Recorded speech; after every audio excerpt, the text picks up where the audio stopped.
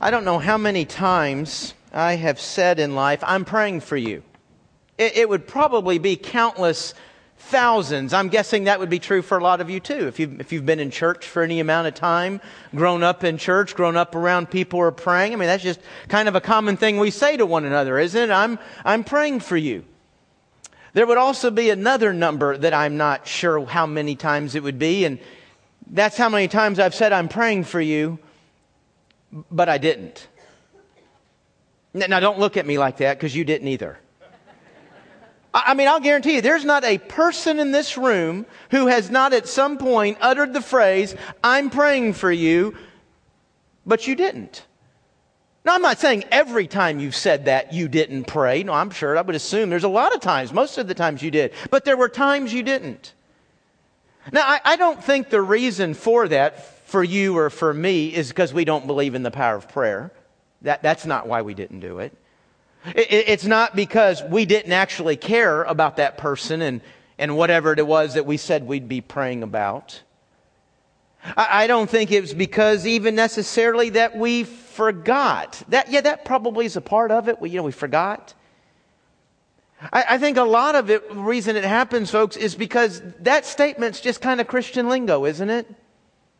It's just the way we end some conversations, especially if the conversations have, contained any kind of hint of bad news or something not quite right. It's just kind of a natural way to kind of wrap things up and say, you know what, I'm praying for you. But we say that with really, honestly, little to no thought, any commitment of actually going before God on our knees and lifting that person up in prayer. Now, I know there's got to be at least somebody in here right now thinking, well, wait a minute. You told me last month you were praying for me. Are you telling me now you were lying? No, probably not. It was actually years ago. Like 10 years ago that I got very convicted about, I just started noticing that I would say, I'm praying for you. And then I would, kind of come to the realization, I guess probably next time I saw somebody, you know what, I didn't pray for them. And God just really placed that conviction on me to stop using that phrase if I'm not going to do it. And so, boy, at the very minimum, if it's no more than as I'm walking away, I begin praying right then. Many times it does make it to the prayer list, and I am covering that in prayer. But boy, God just convicted me. Hey, Randy, man, you're their pastor. It's your job to be on your knees for them before me. Now, is what I just said any less true of you than it is me? I know I use the word pastor, but honestly, folks, if you flip through the New Testament, you're not going to find a verse that says, and the pastor should be praying this much more than the people. It doesn't say, now this is really, I want y'all to pray for one another, but I'm really counting on the pastor to carry that. It doesn't say that. What it does say over and over and over is that all of us, regardless of title or position, man, we're to be praying for one another, aren't we? And sometimes we do. Sometimes we do pray for one another, and sometimes we don't.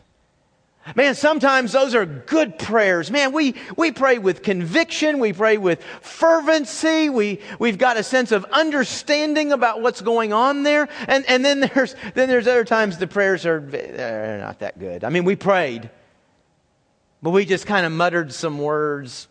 Wasn't sure if it's what we should be praying or not. But we prayed. But it does mean something to us, doesn't it? Don't we all want to know, like to know that somebody's praying for us? Doesn't that mean something to our lives?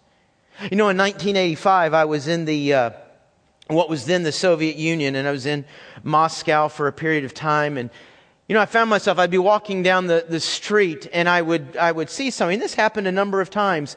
I don't know what attracted me, but, I saw something, and I would just begin to pray for that person. Didn't know their name, didn't know about anything going on in their life. But, I could pray, God, I pray your will in that person's life. I pray you're revealing yourself. If they're a believer, I pray they're growing in you. I pray they're growing in their knowledge of you. I pray you're using life's events to communicate your goodness and faithfulness. Lord, if they're not a believer, if they're not a child of God, I pray you'll use today's circumstances to bring them one step closer to when that moment happens. And when you're walking through, at least what at that time was a predominantly atheistic society for decades, and you start praying for somebody, I had the thought, I wonder if I'm the only person that's ever prayed for them. I don't know that it means anything. It's just kind of a weird feeling. Or you could say it's kind of an awesome feeling. And that person over there, they're 27, they're 47. And on their entire life on this planet, I'm the only person who's ever lifted them up before the Lord. It's kind of a weird thought. I don't know if it was true or not, but just kind of had that thought. I wonder if there's people in here today. You don't maybe wonder if somebody's ever prayed for you in your whole life. Gosh, I hope not. I would hope most of us, if not all of us, can at least say, well, I know Grandma did. I know that person at work, that friend, man, I know they probably did. But even though you might be able to travel back to somewhere in your life where you were certain that somebody was praying for you, maybe today, right now, you're kind of wondering, gosh, I wonder if anybody knows. I wonder if anybody cares. I wonder if anybody's praying for me and what I'm going through. Boy, folks, I got incredible news for you today. The answer is absolutely, definitively, yes, somebody is praying for you. 2 people are, and they have unparalleled access to the Father. And they pray perfect prayers. Perfect prayers every single time for you, specifically, individually for you. They pray with fervency. They pray with knowledge and understanding. They are praying perfectly for you. Let me introduce these 2 people to you this morning. Look with me in Romans chapter 8. Romans chapter 8. We're going to look at 2 verses today, 26 and 34. If you don't have a Bible with you, we've got some in the chairs in front of you. Grab one or have somebody hand it to you. We want to all be able to read along together as we look at this, study together. We're continuing to work our way through this great letter that Paul wrote to the church in Rome. We've been in Romans 8. This is the 3rd sermon. 2 more. A lot in Romans chapter 8. Romans chapter 8, verse 26. It says there, in the same way, the Spirit also joins to help in our weakness, because we do not know what to pray for as we should. But the Spirit Himself intercedes for us with unspoken groanings. And then down in verse 34, who is the one who condemns? Christ Jesus is the one who died, but even more has been raised. He also, like the Spirit, He also is at the right hand of God and intercedes for us.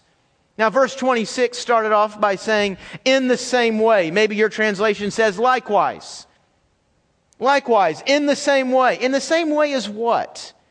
Well, you might remember last time we were in Romans 8, we looked at verses 18 to 25, and we saw in verse 18 that incredible promise. Look at it again there, folks. That guarantee for your life and for my life that whatever kind of suffering we go through in this world.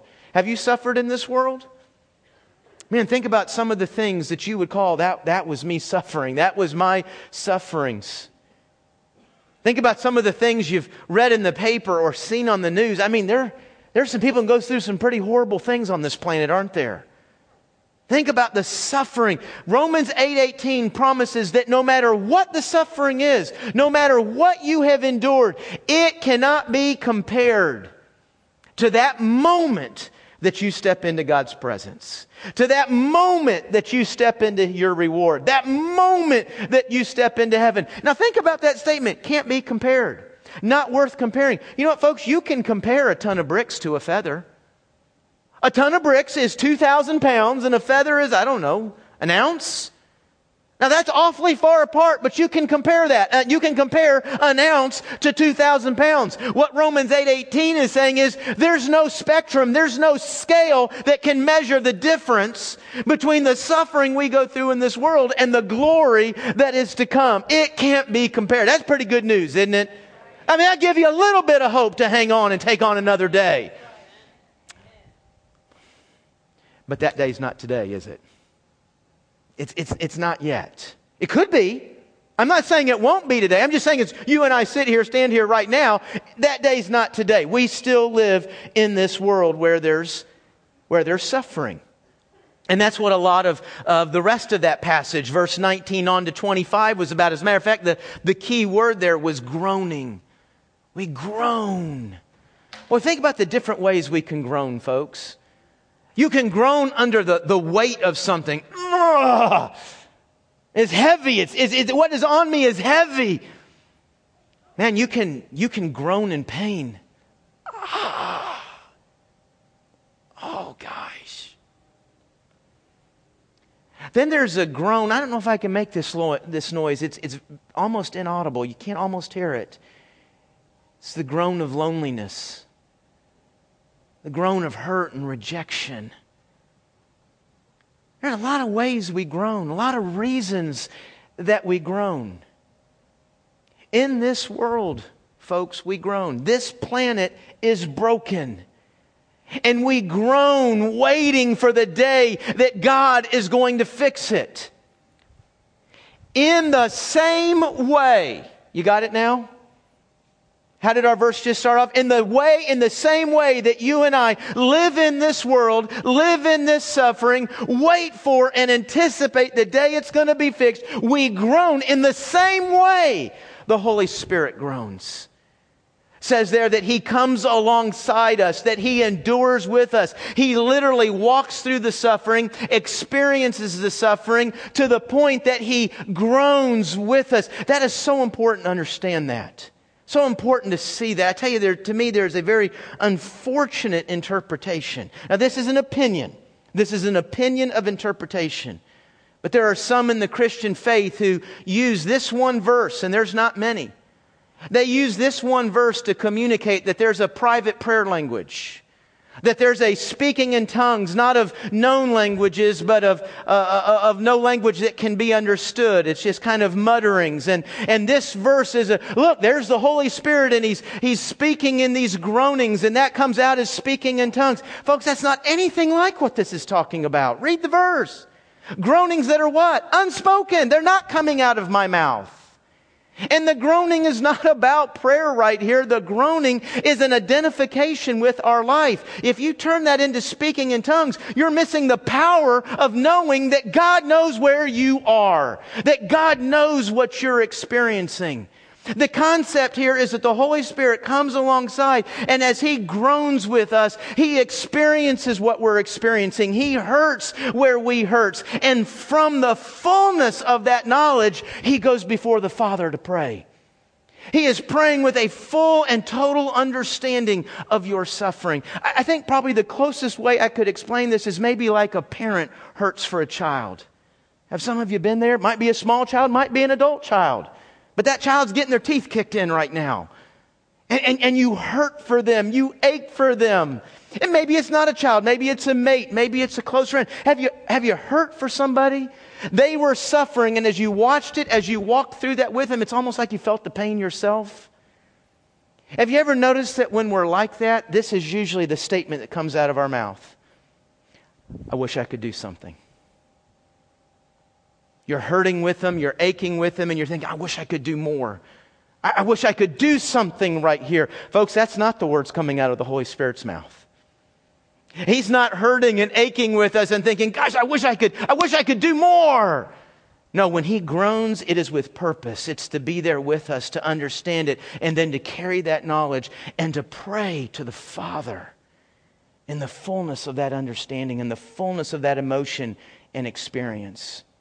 And yes, I believe the Holy Spirit is praying, that it gets fixed, that it gets corrected, that there's guidance, that there's healing, that there's provision, that it's changed, that it's reconciled. I believe He's praying all of those things. But I think a big part of what He's praying is that our mind and heart would be synced together with the heart and mind of God. Because, folks, ultimately in life, the big thing is not the answer.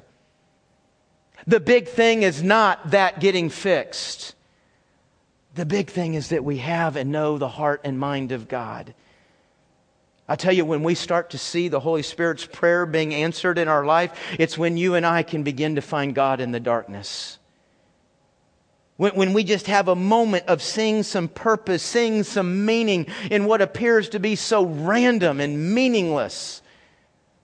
When we begin to look for and to see good in the midst of so much bad, folks, that's when our mind is being synced up with the mind of God. The Holy Spirit is praying for you today. But not just Him. Verse 34 says, who else is praying for us? Jesus, man, the very Son of God. And there's a different focus from where He prays. With the Holy Spirit, it was from emotion. It was from experience. It was from where we are. But look at verse 34. As it introduces the idea that Jesus is praying for us, the focus is on His death, His resurrection, and where He now resides at the right hand of God. That phrase, the right hand of the King, right hand of that person. In this case, the right hand of God. That's a title. That's a position. That is a place of authority. So as Jesus intercedes from you, He is doing that from a position of authority. Picture somebody here that is before the court. They're before the judge, and they're keeping your case before that judge. They're keeping your case before the courts, and they do that from a position of authority. So see the picture now. You have two people praying for you. One of those goes before the Father and prays in a fullness of your experience, your emotion, and your suffering. They've been there, they've seen it, they know it, and out of that pours forth the most perfect prayer. And then there's also Jesus. Now, He's not praying from emotion. He's praying from a position of authority. And it is from authority that He begins to make the case before the Father for you. Now, as I paint that scenario, oh my gosh, don't picture the Spirit and the Son trying to gang up on the Father. Boy, the Spirit and the Son love you and they're really after what's good for you. Boy, if we can just get this cold, emotionless Father to do something. Boy, if we could just get Him on board. Okay, Jesus, you say this, and Spirit, you say this, and we'll see if we... Folks, it's the Father who authored this whole thing. It's the Father who designed all this. It is the entire triune Godhead that loves you, that sees you, that cares for you, and is praying for you. What an awesome thought. I will not live a single moment this week in which the Godhead is not working on my behalf, in which the Spirit and the Son are not praying for me. Now, honestly, that can be very encouraging on one hand, but then there's another part of us that says, well, does that actually mean anything? I mean, do I get anything out of this? Is it going to get fixed? Is it going to be made better? Oh, folks, absolutely. That's exactly what it means. It may mean the miracle is right around the corner. It may mean the provision is being deposited right now. It may mean what is going to reconcile, what is going to fix, what is going to make all this right. Those circumstances are being lined up right now. The answer to the prayer is coming into place right now. You might not realize it till Thursday, but right now it's being moved into place. Or it could be that what is about to come is strength and endurance and an emboldened faith. Because the answer is going to be no. The answer is going to be not yet. But folks, from wherever that answer comes, it comes from perfection. It comes from goodness. It is from God's love. Do you realize He can't give you an answer that doesn't come out of His love? I'm not saying every time that we see it, that we wouldn't say, well, this is how I would do it if I was in love. But God's not going to give you an answer that does not come forth from His perfect knowledge and His love. Folks, it is the entire triune Godhead that is working for you and praying for you. What an incredible thought. I don't know if you're here today and man, you're feeling like, man, nobody knows. Nobody knows what I'm going through. I haven't told anybody.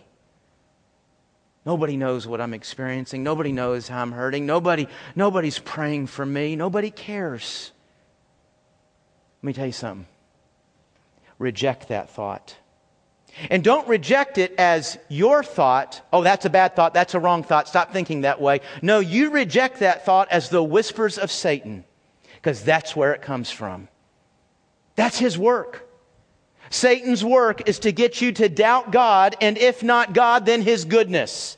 He's been doing it since Genesis chapter 3. Go look at his strategy. It's very clear. God doesn't exist, and if He does, He doesn't care about you. He's not good. So when those kinds of thoughts start rolling through there, you're not listening to yourself. I mean, who do you trust more than your own voice? And that's how Satan disguises himself, right behind your own voice. Reject that as a lie. Because the truth is, God loves you, sees you, hears you, cares for you. And maybe a little bit beyond our comprehension, God is praying to God for you. Think about that. You know, have you ever been praying and thought, I wonder if my prayers are getting beyond the ceiling, really, honestly? You know what? The answer is yes, but that's a whole nother sermon. But I can guarantee you this, Jesus' prayers get beyond the ceiling because there is no ceiling. He's at the right hand of God. Amen. The Holy Spirit's prayers get beyond the ceiling. Do you possibly doubt that at all? It doesn't matter where your prayers go. And by the way, they go straight to the throne of God. But I guarantee you, regardless of your faith in your own prayer, Jesus' prayers get there. The Holy Spirit's prayers get there. Have you ever thought, man, I wonder if I'm praying the right thing? I mean, honestly, I feel so stupid when I pray. I don't know if this is the right thing to say. I don't know if I'm using the right words. I don't know if I've taken the right class. Folks, you're not praying stupid prayers, but let me tell you this. Jesus absolutely knows how to pray. That's why they call it the Lord's Prayer, right? Jesus absolutely knows how to pray. The Holy Spirit absolutely knows how to pray. They pray in wisdom. They pray in knowledge. They pray in the perfection of knowing God the Father's will. They pray perfectly for you. Every word is a perfect prayer. So what does that mean to us today? What does that mean tomorrow morning when I get up and I head into a new day and a new week? What does that mean that I now have this knowledge, this understanding that Jesus and the Spirit are praying for me? You know what it means? It means I can rest. Now, by rest, I don't mean I don't need to pray anymore. It's covered. No, I want to join them as they pray for me. It doesn't mean that I stop working, that I stop striving, that I stop doing what God has called me to do in this world. It doesn't mean I rest from that. You know what it does mean I rest from? Worry. You know, I've prayed about this. Maybe it's a good prayer. Maybe it's not a good prayer. But you know what? The Spirit's prayed for it, and His is a perfect prayer. Jesus has prayed for it. I know God has heard perfect prayers on this, so I can rest. I don't have to worry. I don't have to go out tomorrow. You ever done this? Pray about something, but then go right on trying to manipulate it and make it happen like you want? I don't have to rest. I don't have to worry. I don't have to manipulate. I don't have to be anxious. Man, God's heard my prayer, and anywhere I missed, the Spirit and Son have picked it up. One from His authority and one from an emotional understanding of where I am and where I've been. Rest. And how good is that to know? No more than you. I don't know everything tomorrow holds. I got a schedule. I think I know what I'm doing tomorrow. But I don't know what tomorrow holds. I don't know what this week holds. But I know this. Jesus is praying for me. The Holy Spirit is praying for me. Should that not give a sense of confidence as I see what tomorrow opens up? Should that not give a greater sense of purpose and a greater sense of excitement? Because I'm always living in the answer of God's prayer to God. Let's pray.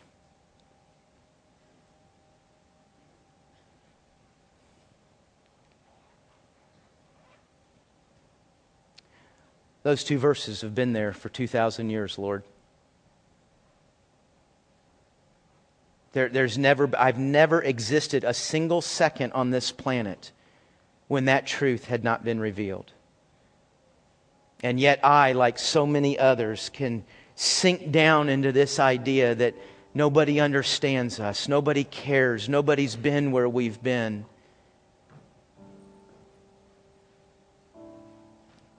I can only help but think, Father, that breaks your heart as you're saying, I sent my Son right to where you are. I sent my son there to experience the rejection and the physical pain and the being misunderstood and the falsely accused and the beaten and the bruised and the murdered. I sent him there so we would absolutely know where you are and what you've been through. I sent my Holy Spirit to live in you, and He literally groans, He aches out of His love for you with the pain that you're doing.